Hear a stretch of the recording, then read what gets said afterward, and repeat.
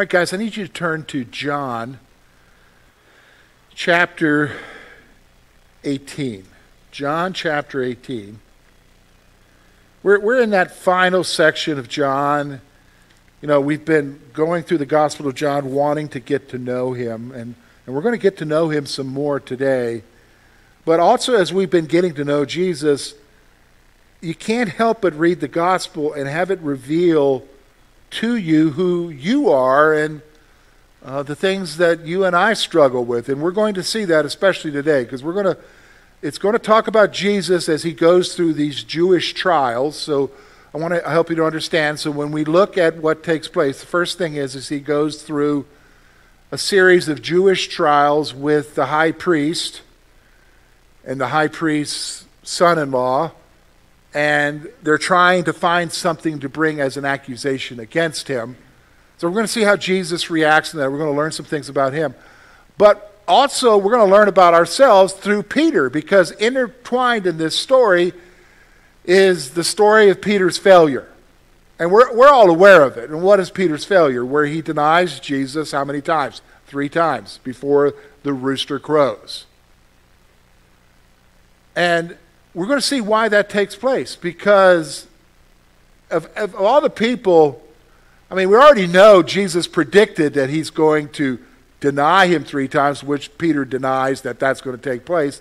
Well, I mean, here's just a few short hours that takes place, and we're going to see that today. And we're going to learn some lessons here, because what we're going to see from both Jesus and Peter is how they're responding to the pressure. And let's be honest, there's some severe pressure going on here, and that is Jesus has been arrested. He's going to face death. There's pressure there. Pressure on Peter as well. Why? Because there's the concern is, are they going to come after his disciples, of which Peter is probably one of the chief ones. So what does that got to do with you and I? Well, I want to start off talking about the moment of failure. We all have them, okay? We all have a moment of failure in which we may say we'll never do something. And you've heard that, never say never, right? Because you'll end up doing what you say you'll never do. But yet we keep making those statements. I'll never do that. Well, yeah, try. Yep, it happens. You know what I'm saying? And so those are our moments of failure. And it's very devastating in the life of a believer. So I just want to make a couple of points here. So why does that take place? Well, here it is. First one, our interaction with Jesus gives us a level of confidence as we face life.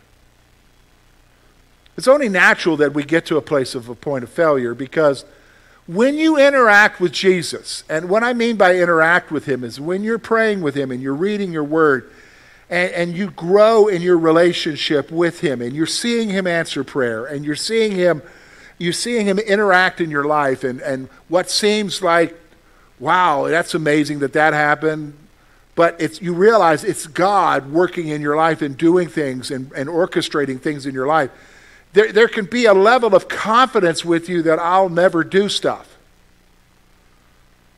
I'll never do something wrong. I've got Jesus. I'm okay from here on out. And I try to warn folks that, given the right circumstances, the right situation, who's to say that we wouldn't do what we are actually condemning others for? Every one of us here has the possibility of doing wrong. And as believers, we should be aware of that. And part of the thing is that we get really confident in knowing Jesus. Now, here's what happens. Intense pressure causes us to respond in ways we never thought we would.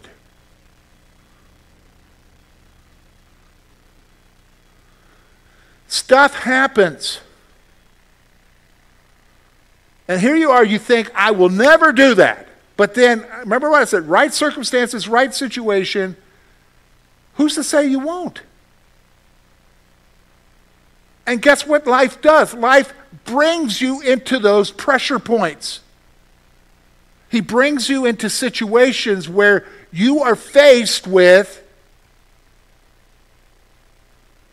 What do I do now? And sometimes the choice isn't a good choice. Sometimes we do things we never thought we would. You've been there. I mean, this is not like, oh, we're talking about somebody else. We've all been there, right? I mean, it's a reality that we face. Well, I would never do that. And I think back through life as I think about family members. I even think about myself. I would never do that. I would never. And then you do that, and then you have it brought up. Well, didn't you say you would never do that? Yeah, but you know. And here's what we do. We make an excuse. Well, I never thought I would face that, or I never thought this. You know, I had to do with that because of the circumstance, and so we have this failure. Now the problem is, here's the problem. And it's because of our culture. We defined ourselves by our moments of failure.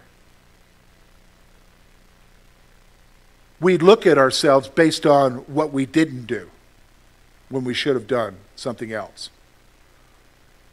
We define ourselves by our sins and our failures. And the insidious lie is that somehow God has changed now in how he sees you because of that. He's changed. Well, can I tell you this? I was going to tell you this later on. I might as well tell you it right now. Did you not think that he knew you were going to mess up? Remember, we're talking about Jesus who tells Peter, Peter, before this night's over, you're going to deny me 3 times. But I've prayed for you. Still Jesus reaching out, right? My friends, he is not shocked by our failures. And his plan for you includes your failures.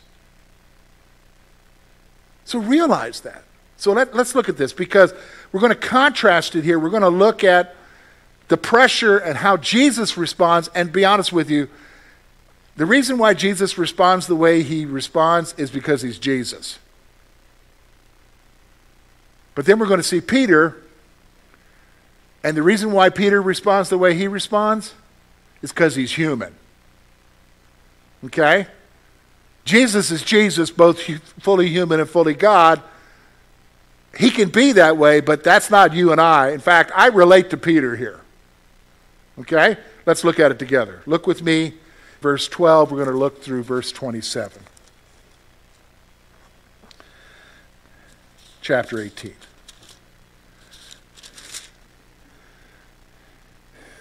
Then the detachment of troops and captains of the officers of the Jews arrested Jesus and bound him. And they led him to Annas first, for he was the father-in-law of Caiaphas, who was the high priest that year. Now it was Caiaphas who had advised the Jews that it was expedient that one should die for the people. Simon Peter followed Jesus, and so did another disciple. Now that disciple was known to the high priest and went with Jesus into the courtyard of the high priest. But Peter stood at the door outside. And when the other disciple, who was known to the high priest, went out and spoke to her who kept the door and brought Peter in. Then the servant girl who kept the door said to Peter, "You are not also one of this man's disciples, are you?"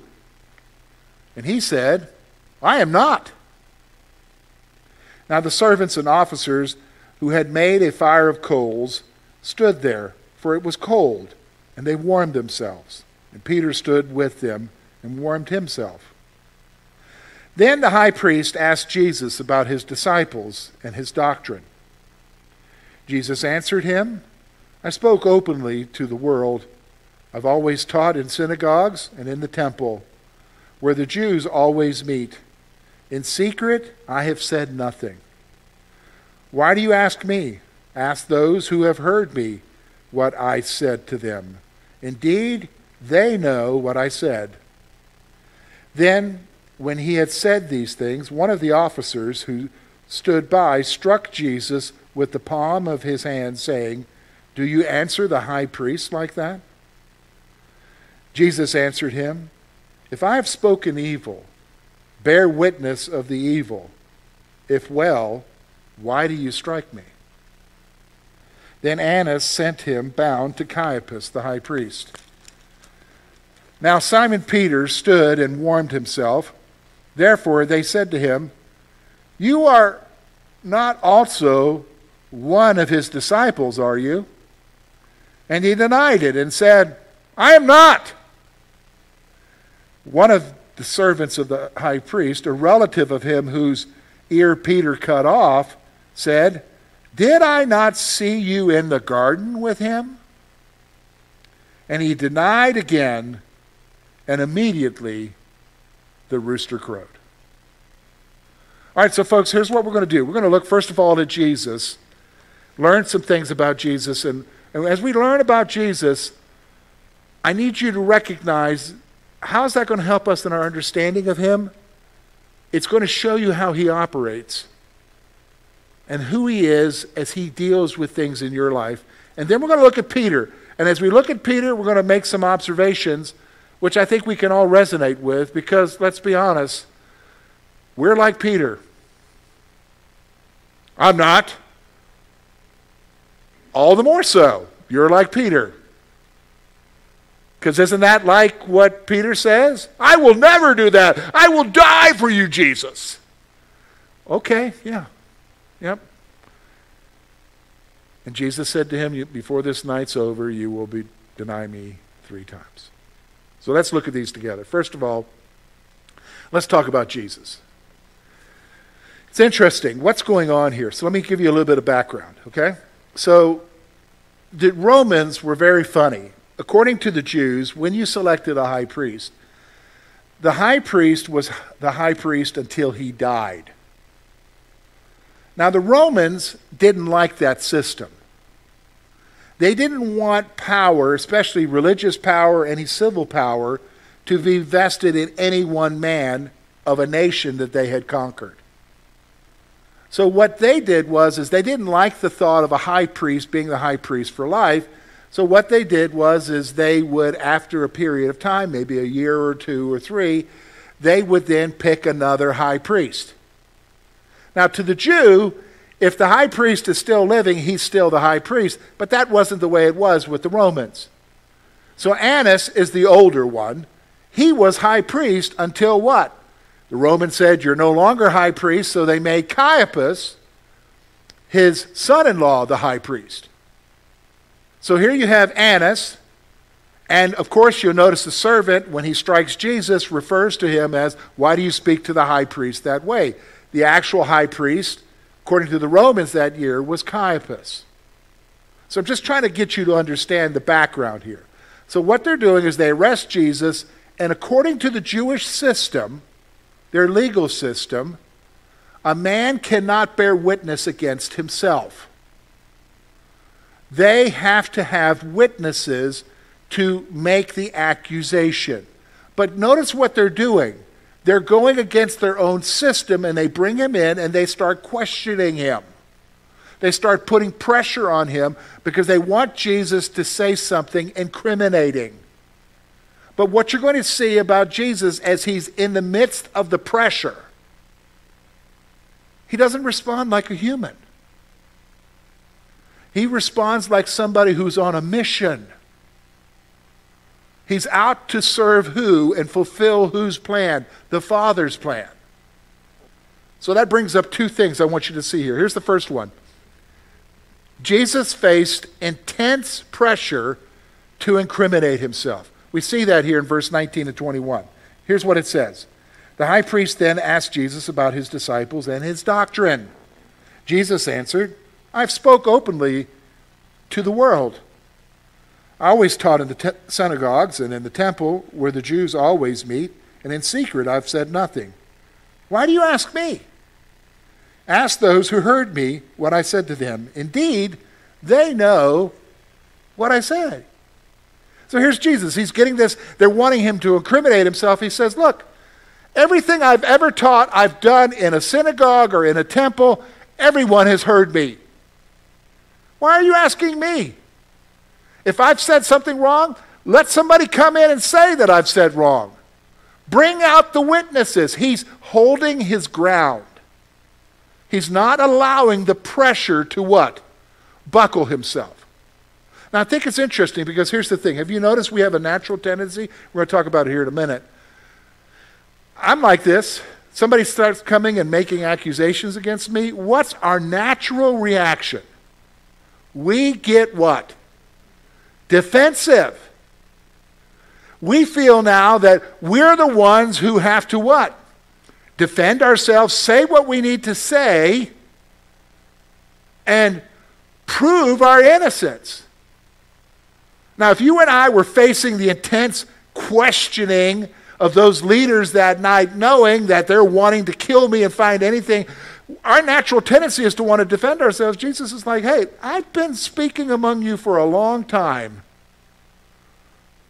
In the synagogues and in the temples, everyone has heard me. If I've said something wrong, where are they who said that I said something wrong? So he's holding his own. He faces intense pressure to incriminate himself, but he holds his own. Here's what I'm saying. Jesus did not buckle under the pressure and challenged their actions. He didn't buckle. In fact, it gets worse. They hit him. They weren't allowed to do that in the Jewish system. When they went through a trial, you weren't supposed to lay your hands on the accused until a verdict has been rendered. And here's what happens. Here he is. He's responding. Bring out the witnesses. The guard next to him says, don't you talk to the high priest that way. And it says with an open hand, with his palm, he slaps Jesus on the side of his face. But notice how Jesus responds. Jesus says to him, if I've spoken evil, bear witness of the evil. But if well, why do you strike me? He's not letting the pressure buckle him. It's not letting the pressure buckle him. You know, there's an interesting little book. I wonder, I don't know, I don't think we have any copies of it. Yeah, I think we do. It's A.W. Tozer's 5 Vows of Spiritual Powers. I think it's the third vow Tozer wrote, never defend yourself. Let God defend you. Never defend yourself. I think there's a few copies left in the back. They're free. Take one. It'll be a little bit of a read, 30 minutes, and you're done with the whole book. But that's it. Never defend yourself. What's our natural tendency? Defend ourselves, right? Because if I'm not taking care of me, who is? But Jesus is completely different. So that brings us to the guy we can relate to. Peter. Mr. Wear his emotions on a sleeve, right? I want you to notice with me, we're going to look at a couple things here about Peter. Actually, 4 things. First thing I want to make mention of is this. Peter loves Jesus and will follow him anywhere. All right, I want you to understand, when we read about Peter's failure here, I want you to have it in your mind, one overriding truth. He loved Jesus. You can't deny that. He loved Jesus. I mean, from the very beginning, when Jesus first entered into his boat, and he caught that big catch of fish, and Peter realizes who's with him, and he says, depart from me, Lord, I'm a sinner. Jesus didn't even say it. He just said, cast your nets over there. Jesus is such an impact on Peter. Peter realizes who he is, that this is the Son of God, and he leaves his boats and his nets, and he follows him. At some point, when all the other disciples left, and Jesus says, you're here with me still, and Peter says, where have we got to go? We left everything to follow you. You have the words of life. When they're in the upper room, and he's talking about being betrayed, it's only natural because we want to defend ourselves, right? Peter says, I love you. I will do anything for you. I'll die for you. And when they're in the garden, who's the dude that breaks out the sword? Peter. So we can't deny that he doesn't love Jesus. He loves Jesus. Let me stop for a moment. I don't know when it is that you got saved. For me, it was April of 1985. I love Jesus. I'm sure that in your heart, if you're a believer in Christ, it's there for you. You love Jesus. Okay? Somebody said to you, you love Jesus. Yes, I love Jesus. I love Jesus. He is real in my life. I love Jesus. But, and that's a big word here, isn't it? I mess up. Peter messed up. But you can't deny that he doesn't love Jesus. He loves Jesus. So what happens? Let's go with it. Here it is. First of all, the pressure to bend comes at unexpected moments. So here he is. He's following Jesus in the passage. He's at the high priest's courthouse. They're at the aristocrats at those times, especially even the high priest. They had their villas and so forth. And of course, there would be a courtyard. It's more of a big structure where, there are many dwelling places within. Of course, there would be servants, and of course, there would be guards. And so they're at the gate. The disciple who is not mentioned here, many believe that is John, the Apostle John. John obviously is known to the family of the high priest. He's able to go in because they know who he is. They don't know who Peter is, and so at first you read he's waiting outside by the gate, right? John goes in, talks a little bit with whoever, and they let Peter come in. And so Peter comes in. And so they're there. Why? Because they love Jesus. They want to be with Jesus. They want to see what's happening with Jesus. But at the most unexpected moment, in the most unexpected way, he gets challenged. Not by some burly guard. Hey, weren't you the dude with the sword? It's a little maiden girl saying, aren't you one of his disciples? Now, how would she have figured that out? Maybe he spoke and she heard Galilean, kind of an accent there. And what does he do? It wasn't me. I'm not. He denies Jesus. Comes out of the most unexpected moment. In the most unexpected way. And what comes out of him immediately? It's not me. No, I'm not one of those. No, I'm not the one who does that. Why? Here's the second one thing I want you to see. Defensive responses to pressure are natural. They're natural.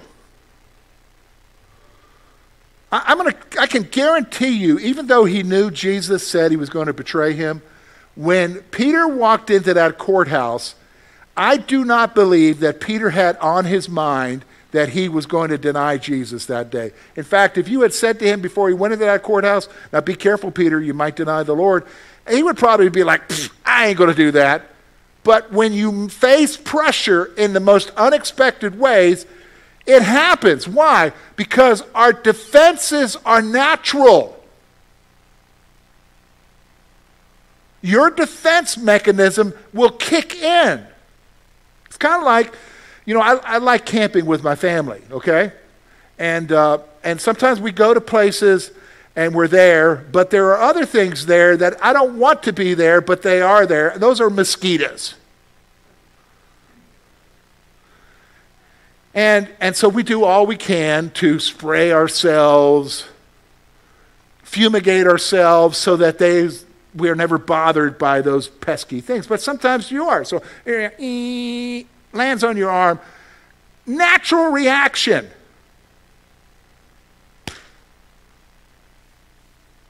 I don't even have to think about it. Do you? Do you sit there and contemplate as it's sucking the blood out of your arm? Should I kill it? Should I not? Should I let it go? it is life. No, it's natural. When you're in a situation where you are being confronted, where even though you love him, your life might be on the line. Aren't you one of his disciples? You see it in verse 17. We see it also in verse 25. The immediate reaction is what? I am not him. I'm not one of his disciples. I don't know him. Why? Because self-protection takes over. And you find yourself doing what you don't want to do. In fact, here's what it is. Under the pressure, Peter finds himself doing what he said he would not do.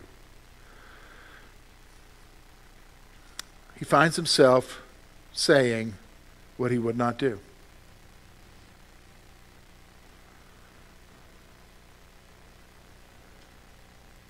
We've been there, right? We're human. We're human. It's interesting, one of the other Gospels says that as soon as he heard the cock crow, the rooster crow, he went away weeping. And we understand that too, right? Because we tell ourselves we're not going to do something, we're not going to do it, we're not going to do it. We pray about it. Lord, I need your help, I'm not going to do it. And then we find ourselves what? Doing it. And it destroys us because at that point we think we have totally messed up and that our relationship with God will never be the same.